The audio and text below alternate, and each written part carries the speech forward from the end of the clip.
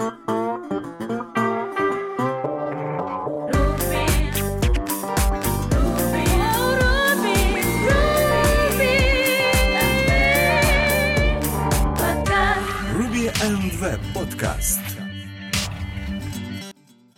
Всем привет, меня зовут Алексей, и вы слушаете 47-й выпуск 7-го сезона подкаста RVPod.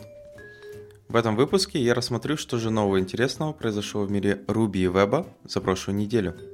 Поехали! Итак, первая новость из мира Ruby Rails – это блог, статья, которая рассказывает о том, что какие же 10 интересных вещей в Active Record можно найти вот в последнем Rails 6. Итак, там рассказывается про такие вещи, как Rails DB Prepare, rake задача. Что она делает? Она проверяет, что если база данных не существует, то она создает базу данных, вгружает туда схему RB или Structure SQL, уже зависит, что у вас там есть, и потом прогоняет rake DB seed. Если же, получается, база данных у вас существует, то эта задача просто прогоняет миграции. Поэтому эта штука будет удобна, это такой себе идемпотентная подготовка базы данных. То есть, если она уже есть, значит, там структура есть какая-то с сидом, а если нету, то вот надо прогнать те миграции, которые, возможно, еще не прогнали. Также добавили такую задачу, как dbSeed replan. Replan, он, получается, производит транкейт всех таблиц, то есть вычищает их и потом прогоняет dbSeed. Я так думаю, это удобно, когда просто надо сбросить проект и начать все заново, что-то типа того, и заново начать работать. Я-то в основном dbSeed не пользуюсь, но я думаю, те, кто пользуется, это будет удобная штука. Следующее это Automatic Database Switching, то есть добавили специальный middleware, который умеет переключать базу данных, то есть производить Database Selection по запросу. То есть получается, там есть настройки этого всего, то есть вы можете переписать, куда он будет переключаться, как будет работать.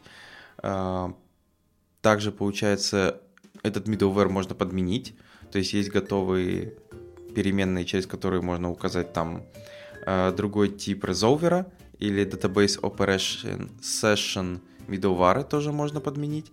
И получается, там есть даже настройки, то есть, например, delay, как часто там происходит переключение базы данных.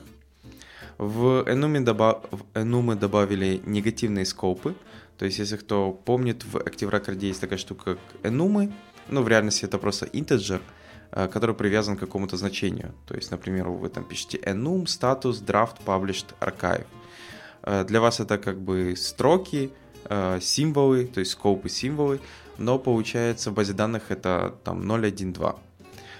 И получается по умолчанию у вас были только просто вот эти готовые скопы, но если вам нужен был негативный скоп, вам приходилось это дописать самому. Теперь же это автоматически генерится, и теперь у нас есть, вот если у вас есть draft, published, archived, enum статусы, то теперь есть not draft, not published, not archived, который просто это where not. Вот и все. Также добавили такие штуки, как extract associated. Это стандартный preload плюс map collect. То есть что-то вот такое, это вот как раз extract associated. Если вам что-то подобное нужно, то вот есть один такой метод, который объединяет использование этих двух. Есть annotate. Annotate — это как бы комментарий в SQL, можно вот так сказать. Зачем это используется? Это, то есть вы можете, когда генерите SQL, зааннотировать, дописать, зачем вообще это используется, или там, почему вы это делаете, и получается в генерированный SQL будет добавлено это в виде комментария. Потом это может использоваться в каких-нибудь логинг-системах, которые логируют и куда-то собирают ваши запросы, и потом вы можете посмотреть и понять, откуда этот запрос идет, почему он оттуда идет. Или, например, вы хотите понять, откуда сгенерился такой сложный SQL. То есть, и получается, такой вещи вы добавляете дополнительную информацию в логи. То есть, тем самым можно будет понять, откуда что идет. Также добавили такую вещь, как touch-all. Touch-O — это метод, который можно применить на Active Record Relation, то есть когда вы что-то выбираете, и вам надо обновить updated add всем этим записям. До этого, если не ошибаюсь, мне приходилось просто писать update-O. Да, вот теперь есть touch-O. При этом можно даже указать, если у вас нет вот этого поля updated add, или вы хотите обновить какое-то другое поле, то вы можете как раз там reviewed add обновить или еще что-то. Я прекрасно даже пользуюсь подобными штуками, потому что у меня, например, есть не методы, а использование кэша. Кэш, например, там для хранения каких-то данных в Redis. И иногда, получается, надо сбросить этот кэш. И один из вариантов — это как раз сделать вот что-то подобное, типа touch-O. То есть просто обновить updated add поле, и кэш автоматически будет сброшен. Следующее — destroy by и delete by. Я их упоминал уже несколько подкастов назад. Это типа как where.delete all или destroy all. Но теперь, получается, оно сделано типа вот так. Можно просто destroy by написать или delete by. Endless range where теперь работают, что как бы просто конвертируется немножко в другой SQL. То есть, если у вас, например, было там... Вы делали range, и получается там было, например, от 10 до 20, то в SQL это генерилось, что вот это поле, там какой-нибудь numbers, больше 10 и меньше 20, что-то такое. Теперь, получается, если вы туда скинете, то есть добавите range, у которого нету начала или конца, то есть получается какой-нибудь там 10, 2 точки, и все, это вот такой range, то получается система просто пропустит одно из этих условий, и получится у вас, например, numbers больше 10, все. То есть как бы что логично, но будьте внимательны, потому что да, иногда такая магия Active Record, она может приводить к не очень приятным последствиям. Я уже рассказывал про варианты, когда пишется where какой-то массив, и люди забывают не проверять размер этого массива, и получается, что найди мне, пожалуйста, какое-то поле, которое в пустом массиве. И поскольку SQL не может генерить in условия с пустым массивом, то он просто пишет 1 не равно 0. То есть запрос, который ничего не должен вернуть, а многие потом удивляются, как такое вообще происходит. Следующее — это implicit ordering добавили. То есть это такой себе... Default ordering без дефолтного скопа. Поэтому вам не потребуется типа писать reorder в вашем запросе, если получается, вам надо именно просто какой-то ордер поменять. Что это означает? Что по умолчанию, когда вы делаете какой-либо запрос, он будет дополнительно добавлять ордер, вот этот implicit, который вы указали, по, например, ID полю или title или name. Но если у вас в генерации этого запроса указан ордер, то вам не придется как раз его как-то форсить, переписывать этот дефолтный. То есть он как бы используется только в том случае, если вы не указали ордеринг.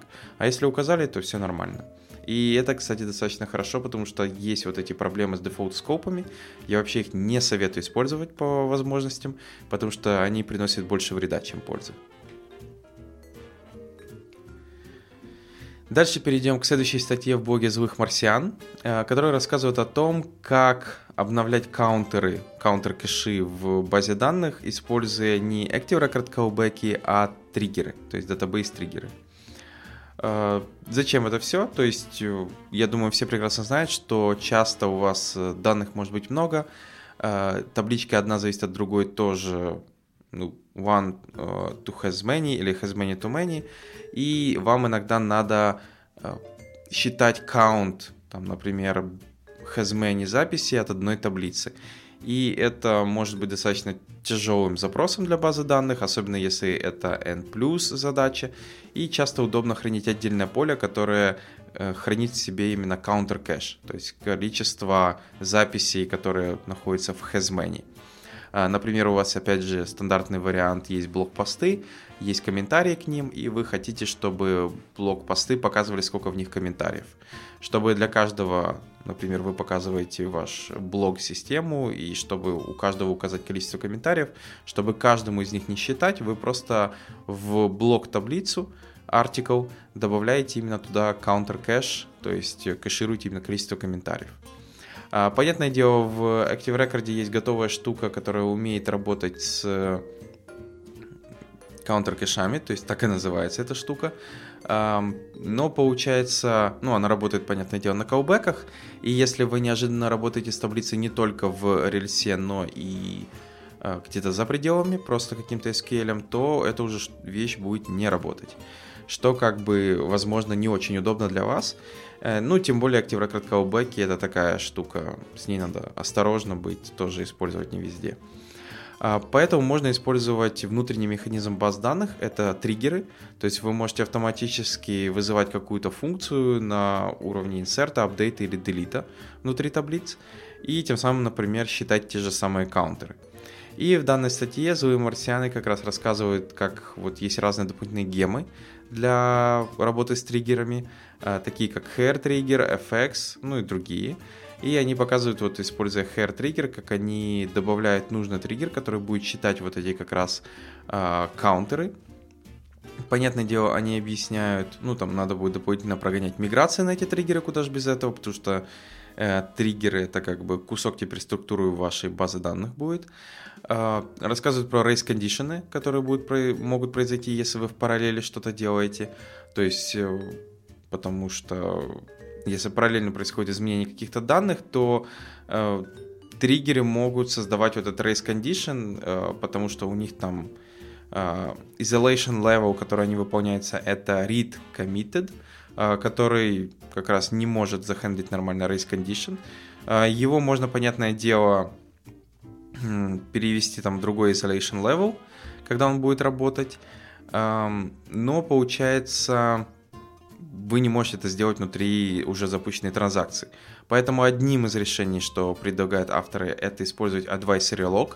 Я думаю, все прекрасно помнят, что это такое в Postgres. То есть в данном случае тут идет разговор про Postgres, где как раз автор рассказывает, как там лог производить, когда вам надо именно делать какую-то операцию, чтобы другие подождали, пока эта операция будет выполняться.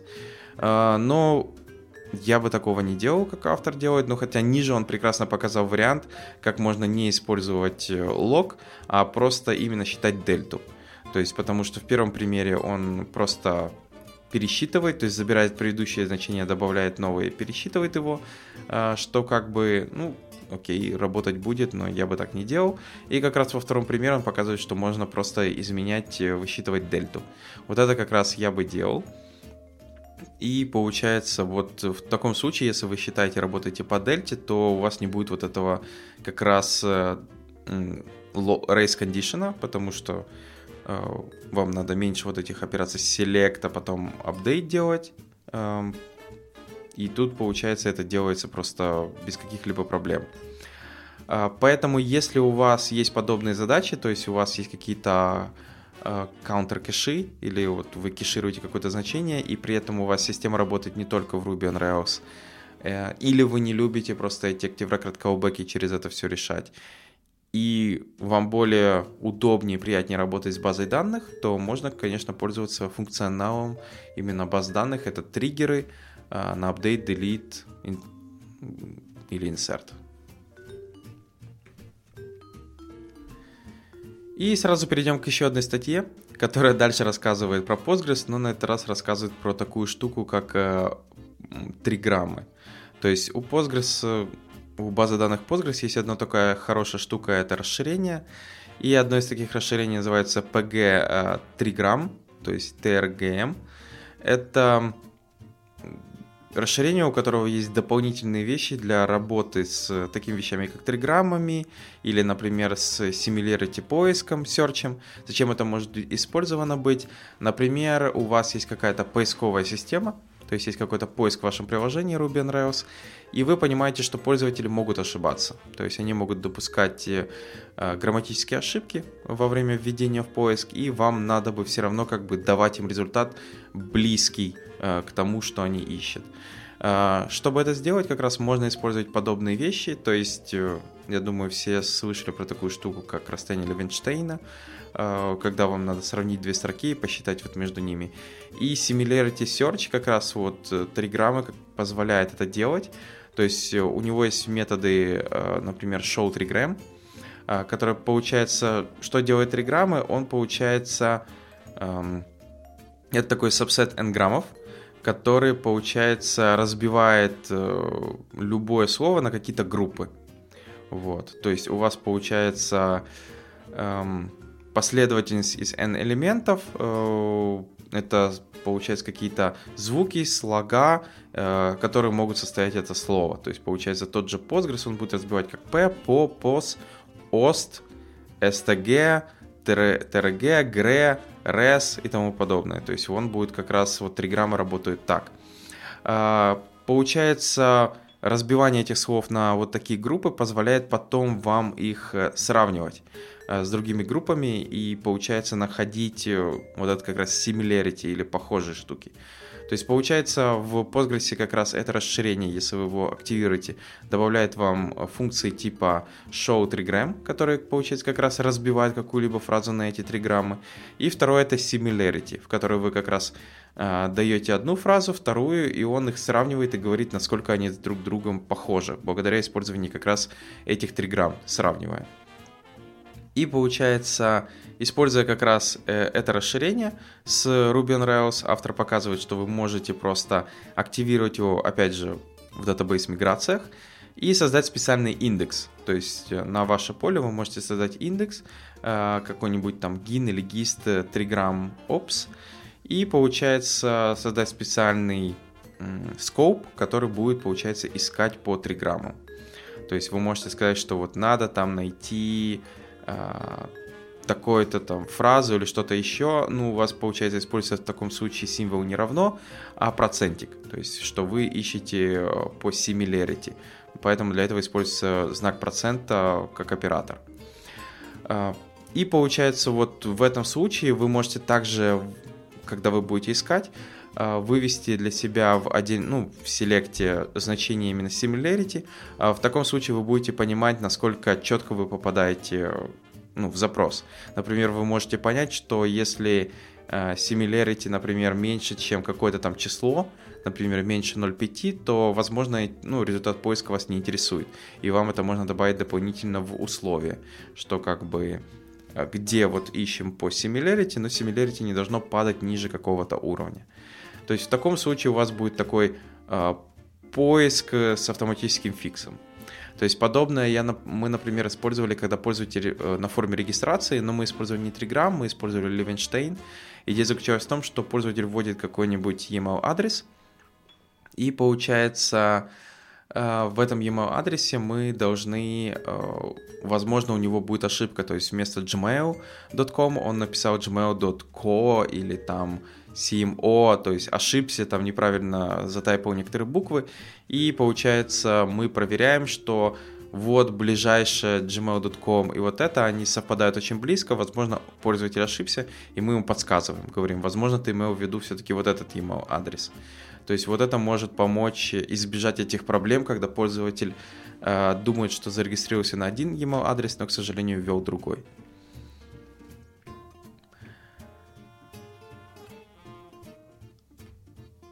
Хорошо, перейдем к следующим новостям из мира веба, JavaScript. И первая новость — это то, что в Node.js 13.2.0 добавили поддержку ECMAScript модулей. Вот, да, это произошло. Теперь можно, получается, будет с 13.2 версии Node.js использовать импорты и экспорты без каких-либо дополнительных прогонов через Babel. Чтобы это активировать, вам понятное дело, что файлы должны заканчиваться на .mjs. Понятное дело, если вы хотите, чтобы все файлы работали просто через .js с этим, то в package.json вам придется в top-level дописать type module. В таком случае как раз Node.js автоматически будет понимать, что все файлики, которые находятся вот тут с package.json, они работают через модуль-систему. Ну или же, когда вы будете работать с command-line нодой, то там можно input type model тоже указать в виде параметра. И получается с помощью этого, то есть теперь вы можете просто использовать импорты, экспорты, понятное дело, работают релативные пути, абсолютные, package name и все, к чему, я думаю, мы привыкли, но, понятное дело, с использованием бабеля. Поэтому, если вот как бы вы все не дождетесь, когда же это произойдет, вот теперь можно обновляться на ноду 13.2 и использовать импорты и экспорты без каких-либо прекомпиляций и дополнительных сборок.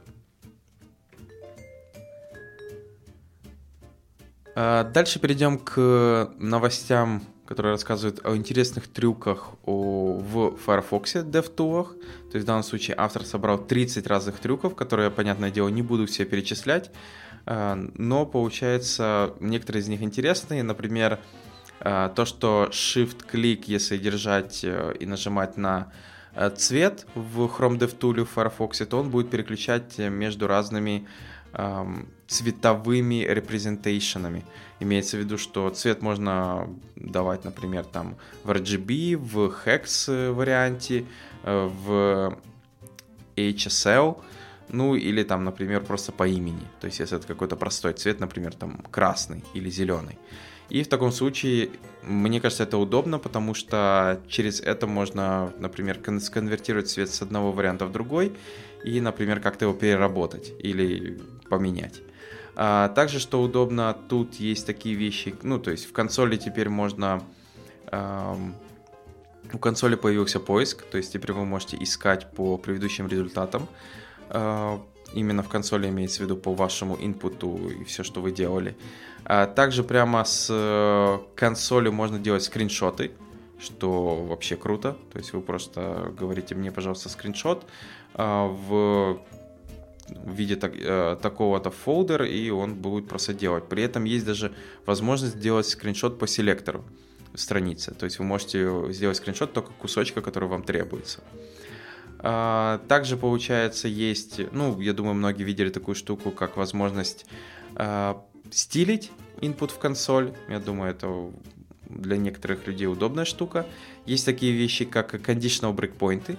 То есть вы можете breakpoint выставлять по кондишену, который вам нужен. Не кондишен, который находится в коде, а именно вы говорите, что вот по такому-то кондишену, пожалуйста, врубай breakpoint в этой точке. И это может быть удобно, если вам надо как бы по каким-то вот этим условиям это делать. Например, вы можете сказать, что если вот эта переменная станет меньше 10, то включи breakpoint, и вот я начну дебажить. И в таком случае, да, это удобно. Следующее, что у них появилось, это они, понятное дело, могут дизейблить эти брейкпоинты. У них есть отдельная типа панель со всеми брейкпоинтами, где вы можете его не просто отключить, и он пропадет, а именно как чекбоксами. То есть, получается, вы его отключили, включили, и если надо, смотрите. Такие вещи, как редактирование и перепосылка HTTP-реквестов, достаточно удобно, если вы что-то дебажите и хотите понять, что же там происходит.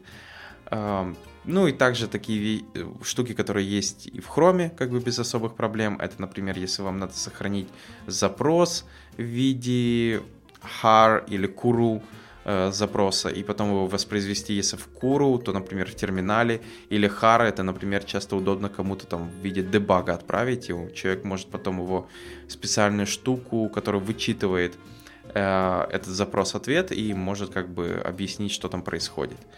Ну и многие-многие другие штуки, которые, например, есть в том же Chrome. Это, например, Speed Throttling. Я думаю, тоже многие использовали.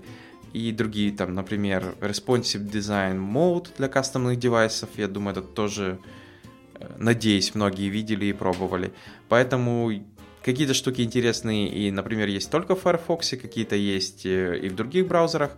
Но если вы, как бы, многие из них не слышали, не видели, не знаете, то я бы полистал как минимум на вашем месте, посмотрел, что же нового интересного есть в Firefox. Перейдем к следующей статье. Она как раз такая интересная тем, что автор решил, конечно, взять не самое тяжелое приложение, тудушку, но все-таки и написать ее с использованием React и Svelte. Я думаю, это в основном статья интересная тем, кто например, знает уже одну из платформ, ту же React или Svelte, и хотел бы понять, в чем же разница. Вот что, если взять одно и то же самое приложение и написать его как раз на этих двух, я вот даже не знаю, библиотеках. Ну, хотя Svelte это уже ближе, Svelte тоже библиотека. То есть на этих двух библиотеках и посмотреть, что же из этого выйдет. То есть автор просто вот сделал такие React to do и Svelte to do. И получается, я пересказывать не буду, тут как бы много кода и чуть-чуть и там текста, но в основном он объясняет, например, как происходит изменение состояния в том же Svelte, например, React, что если React в основном использует такие вещи, как setState, пропы, то, например, Svelte активно, он как бы, наоборот, мутирует. Ну, не то, что мутирует, вы изменяете обыкновенные вроде бы как plain объекты, а получается... Svelte реагирует на это и рендерит то, что изменилось. То есть как бы там нет такого простого изменения и мутации стейта, там именно надо это делать типа через какой-то push или еще что-то, то есть как-то по-другому менять объекты, чтобы Svelte, например, понимал, что вы делаете. Вот. То есть он объясняет такие вещи, как простые, как вывести список, добавить что-то в список, удалить со списка, и как это выглядит как раз вот в этих разных библиотеках, в том же React и Svelte. Поэтому, если вы заинтересованы, в чем же разница, как это все между собой разнится, ну, оно, понятное дело, есть достаточно серьезная разница, то как раз эта статья вам может помочь понять, ну и, возможно, кого-то склонить в сторону другой библиотеки. Хотя, все-таки React на сегодняшний день популярнее, чем Svelte пока что.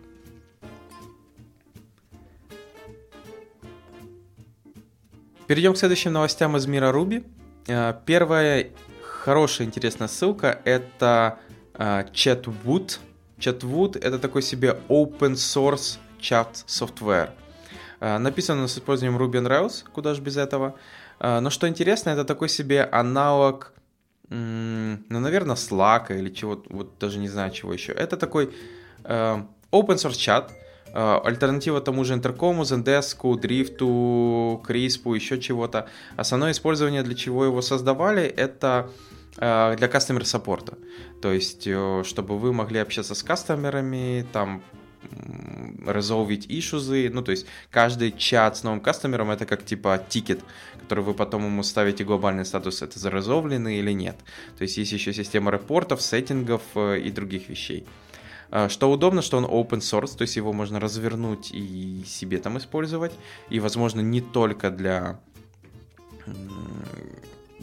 получается для просто саппорта, то есть вы, возможно, можете его развернуть еще для каких-то вещей, но в основном он для этого делался. Штука выглядит интересной. К сожалению, еще не разворачивал, не пробовал, но есть готовая кнопка деплоя на Heroku, то есть если у вас есть Heroku, одной кнопкой можете задеплоить и посмотреть, что он из себя представляет. Но это такой себе вот, как есть GitLab, это как GitHub open source, а вот есть теперь Chatwood, такой себе Intercom или Zendesk open source. Следующая интересная штука это RubyNext. RubyNext это,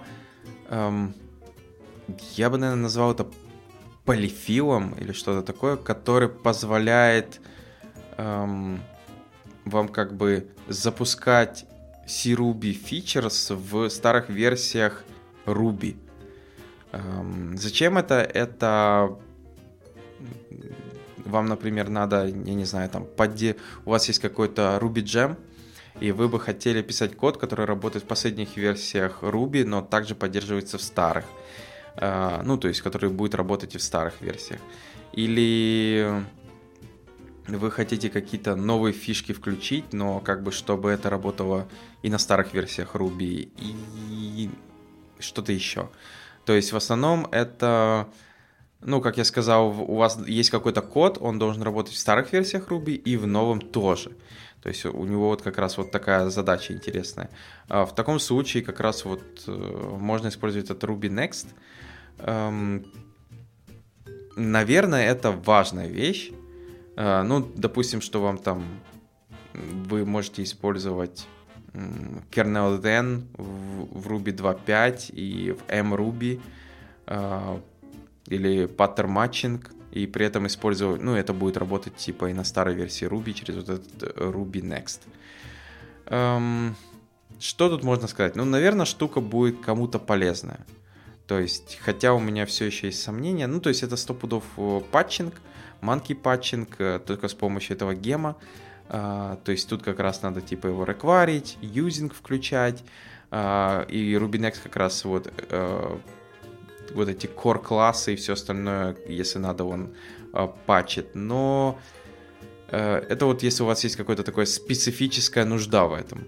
То есть у меня особо как бы нету, поэтому юзкейсов я не придумаю. Ну вот юзкейсы расписаны, что если вы там пишете код, который должен использовать последние возможности последних версий Ruby, но он должен работать и в старых версиях. И в таком случае вот вы можете использовать такую штуку, которая как бы позволит старым версиям Ruby выполнять код с вот этими новыми фишками, которых нету в этих старых версиях. Вот что-то такое. Но опять же надо смотреть, во сколько это еще обойдется, насколько дешево или дорого будут те или другие операции через этот Ruby Next. Следующее это видео, которое рассказывает на ресурсе GoRails, которое рассказывает о том, как тестировать время и даты с помощью Rails. То есть я думаю, все прекрасно помнят, что у Rails есть встроенный механизм работы с моком или там обработкой данных. То есть есть такой гем, конечно, как TimeCop, который очень популярный. Но у Rails есть свои хелперы, то есть такие как FreezeTime, например, который стабит время time now, date now и date today, который потом можно анфризить. Есть travel to, это который фризит время в специальный момент времени, то есть в будущее или прошлое, там уже куда вы хотите тревелить. Поэтому если вы работаете со временем, у вас достаточно много тестов с этим, и вы используете TimeCop, то, возможно, вам можно уже избавиться от этого гема и перейти, например, на те же Rails Helper. Ну, если вы, понятное дело, обновляете рельсу, и у вас не старая версия. И в этом видео как раз рассказывается, как это все работает, как использовать эти блоки, travel to, как оно работает. Поэтому, если у вас есть такая нужда, или вы, например, не знали и использовали только TimeCop, думали, что только он может с этим помочь, то вот можете обновить свои знания и понять, что в Rails тоже есть готовые хелперы для работы с временем и датами.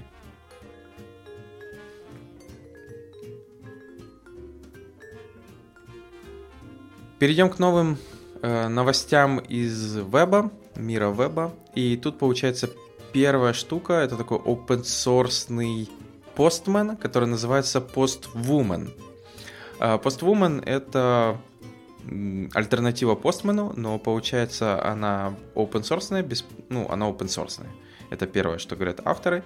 При этом называется она, да, Postwoman, а не Man.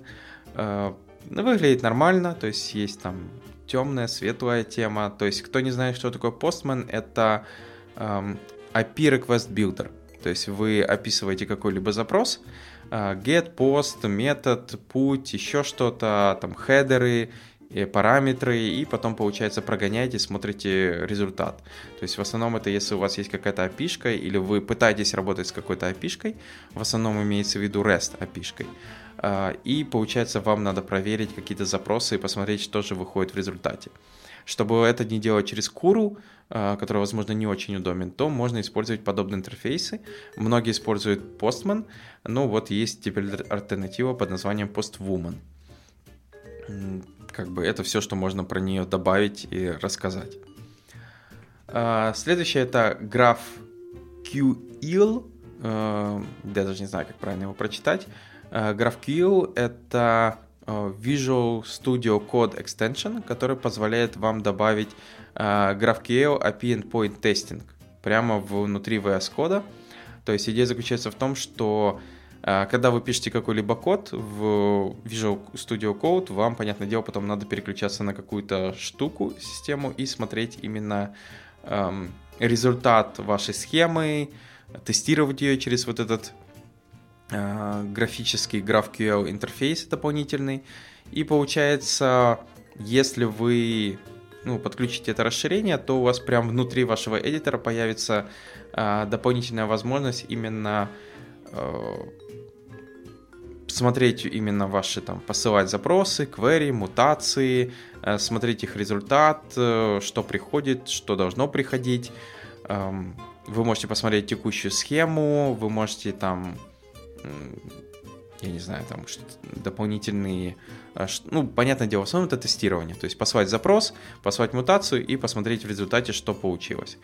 Поэтому, если у вас есть, ну, подобная нужда, и вы не хотели бы покидать Visual Studio Code, когда работаете с GraphQL, то вот можете как раз посмотреть на это расширение. Следующая это библиотека, которая называется Siri Wave.js. Siri Wave.js это такой себе Apple Siri Waveform репликатор. Я думаю, все в iOS 9+, видели вот это, когда Siri общается, у нее появляется вот эта цветастая waveформа, с которой там она вас слушает или говорит. И получается, если вам в вашем веб-приложении надо добавить подобную штуку, то есть типа как будто Siri или что-то такое, то вот есть на JavaScript написана вариация, которая при этом настраивается. Можно настроить скорость и амплитуду, то есть она может там сильнее как будто кричать на вас или тише говорить. И есть даже классическая, просто амплитуда. Я, кстати, такой вот классической не помню, чтобы видел в Siri. А вот iOS 9+, который они тут показывают, вот эту, да, я видел. Поэтому, если, как сказал, вам надо что-то подобное сделать, то есть вот этими Siri амплитудами, и вы как раз хотели это сделать в вашем веб-приложении, то как раз посмотрите на эту библиотеку.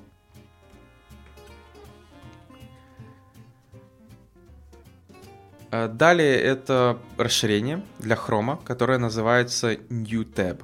NewTab достаточно простое расширение, то есть поэтому его даже, я думаю, каждый бы мог написать.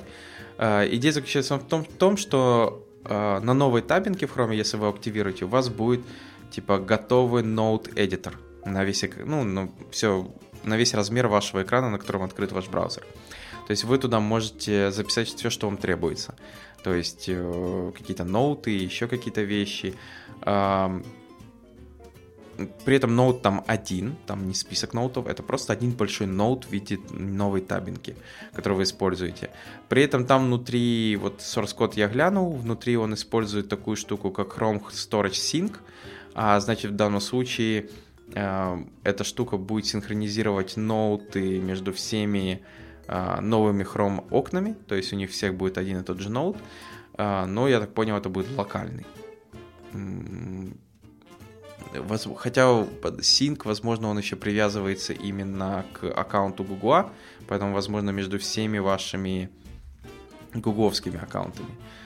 Вот. Но как бы штука очень простая, но если вам, получается, как раз хотелось бы использовать для чего-то ваши вот эти полезные ваш новый табинку, который вы в основном, например, не используете, и вы бы хотели туда хранить подобную информацию, типа полезные ноуты, то можно как раз использовать это расширение. Да, я, кстати, глянул, действительно, Chrome Storage Sync, он как раз синхронизирует информацию между всеми браузерами, где вы залогинены. Поэтому получается расширение, за счет использования этого API внутри Chrome экстеншена, у вас между всеми браузерами будет это засинхронизировано. Если вы в офлайне, то оно локально ложит эти данные, при этом не храните, понятное дело, туда никаких секретных или конфиденциальной информации, как минимум только потому, что этот storage не заэнкрипчен. И понятное дело, что любой, кто откроет новую табинку в вашем браузере, увидит все ноуты, поэтому не ложите туда ничего серьезного. И напоследок видео в Google Chrome Developers канале, которое как бы рассказывает про то, как сделать более быстрое приложение с использованием JSON парса. Это Chrome Dev Summit 2019. Чем интересно это видео? То есть я решил его глянуть, посмотреть, и оно оказалось достаточно интересным. Я думаю, многие замечали или использовали такую технику, как bootstrapping данных за счет инлайна этих данных в скрипт тег. То есть у вас есть какое-то приложение single page, с бэкэнда, то есть бэкэнда у вас грузится HTML-страница, и вам надо бы этому single-page приложению пробросить какие-то данные с вашего бэкэнда. Некоторые, понятное дело, там я часто использую подход, что грузится JavaScript приложение, потом оно делает запрос с этими данными на бэкэнд, но многие пытаются сэкономить, потому что вроде бы как уже HTML отдаем, давай-ка сразу с ним и данные. И получается, мы инлайним, мы создаем скрипт тег, и в него там в какую-то JavaScript переменную инлайним все эти данные. То есть вот прям плейном. И получается, вот в этом видео рассказывается, что иногда, если вы просто положите эти данные, это будет достаточно замедлять ваше приложение, чем если вы, например, заврапите их в JSON parse в виде строки. И тут как раз авторы объясняют, что получается браузеру, когда вы ему передаете именно вот этот plain, большой какой-то объект с чем-либо там не было, с какими-то данными массивами и еще другим, ему приходится все-таки разобрать этот весь объект, понять, что в нем находится, даже вот просто начиная с фигурной скобки, и пока он не продолжит читать и не вычитает все, что там есть, он не может знать, что это. Это функция или это все-таки объект или еще что-то. То есть ему надо все вычитать и только в таком случае распарсить и понять, о чем идет разговор. Но когда он видит JSON parse, одинарная кавычка и пошла строка, он понимает, что дальше идет просто строчка, и ему надо вот только закончить, что она закончится, когда закроется эта кавычка. И что браузеру становится намного проще это обрабатывать, он не так сильно, ну скажем так, не то что тормозит, а тратить на это время, чтобы понять, что же там происходит. Понятное дело, этот подход не работает, если вы там передаете какой-то инлайнить нестандартный объект, например, с дейтами или еще чем-то, или big интами. Но в основном то, что я видел, это просто обыкновенный JSON dump, в котором просто plain объекты, это строки и интеджеры. И получается, если вы заврапите его в JSON parse, то, возможно, вот как показывают авторы, в данном случае этой видеозаметки, что это может вам чуть ли не в 2 раза увеличить скорость работы вашего приложения, именно бутстрапинга этих данных. Опять же, это надо проверять, то есть вам надо проводить тестирование, но если у вас есть такой кейс, то, возможно, вот такая дешевая строчка кода, одна несчастная, JSON parse для всего этого, которое как бы не должно ничего ломать в вашем приложении, может вам сэкономить очень серьезно, типа, запуск вашего приложения первичного. Поэтому смотрите, пробуйте. Видео, я думаю, простое, там всего почти 7 минут. Очень быстро посмотреть и подумать, стоит вам это делать или нет. То есть, понятное дело, надо бенчмаркать. Я думаю, для каких-то небольших объектов скорость будет несерьезная. Но если у вас огромный объект, который вы, получается, бустрапите и передаете вашему single-page приложению, то, возможно, вам стоит именно сделать этот JSON parse и глянуть, возможно, это как бы увеличит скорость вашего приложения. Опять же, бенчмаркайте, пробуйте, потому что вот так сразу сказать, все станет лучше, ну, например, мне тяжело, тем более я не использую пока эти техники именно бутстрапинга, ну, вот именно такими вещами. То есть, если сильно хочется как бы сэкономить, то, конечно, самый оптимальный вариант — это вообще не бустрапить в этот JavaScript объект эти данные, а сразу использовать сервер-сайд рендеринг. Например, вот так делает тот же, например, Discourse. Он, получается, сразу рендерит вот то, что должен увидеть пользователь. Это достаточно удобно, потому что потом, когда стартует ваше single-page приложение, он использует ваш дом и его атрибуты как бустрапинг данных. Что как бы правильно, и получается пользователь сразу видит какое-то вот что-то. Возможно, он не сразу может с ним взаимодействовать, потому что, ну, там, JavaScript еще не начал работать. Но это вопрос пары, ну, типа миллисекунд. Но, получается, у вас как бы нету вот этого waste, непонятного мусора. Ну, не то, что мусора, но для пользователя этот JavaScript объект как бы не особо нужен. Он нужен вашему single-page приложению, чтобы потом что-то дать пользователю. А так, получается, вы отдадите сразу контент, он может уже что-то начать читать и разбирать, а дом, именно дом элементы вы можете использовать как бустрапинг данных. Но на это надо больше усилий и времени. Поэтому, понятное дело, я не говорю, что делайте немедленно так, а все остальное неверно. Это как бы больше усилий, которые, возможно, не стоят того времени, которое вы на это потратите. Потому что, задача еще часто стоит, как это сделать быстро, эффективно, и как бы, чтобы команда не страдала, пока это делает. Поэтому это все нужно учитывать. Поэтому смотрите, пробуйте. А у меня все. Благодарю, что послушали данный подкаст. Подписывайтесь, пишите комментарии. И новый выпуск уже на следующей неделе. Пока.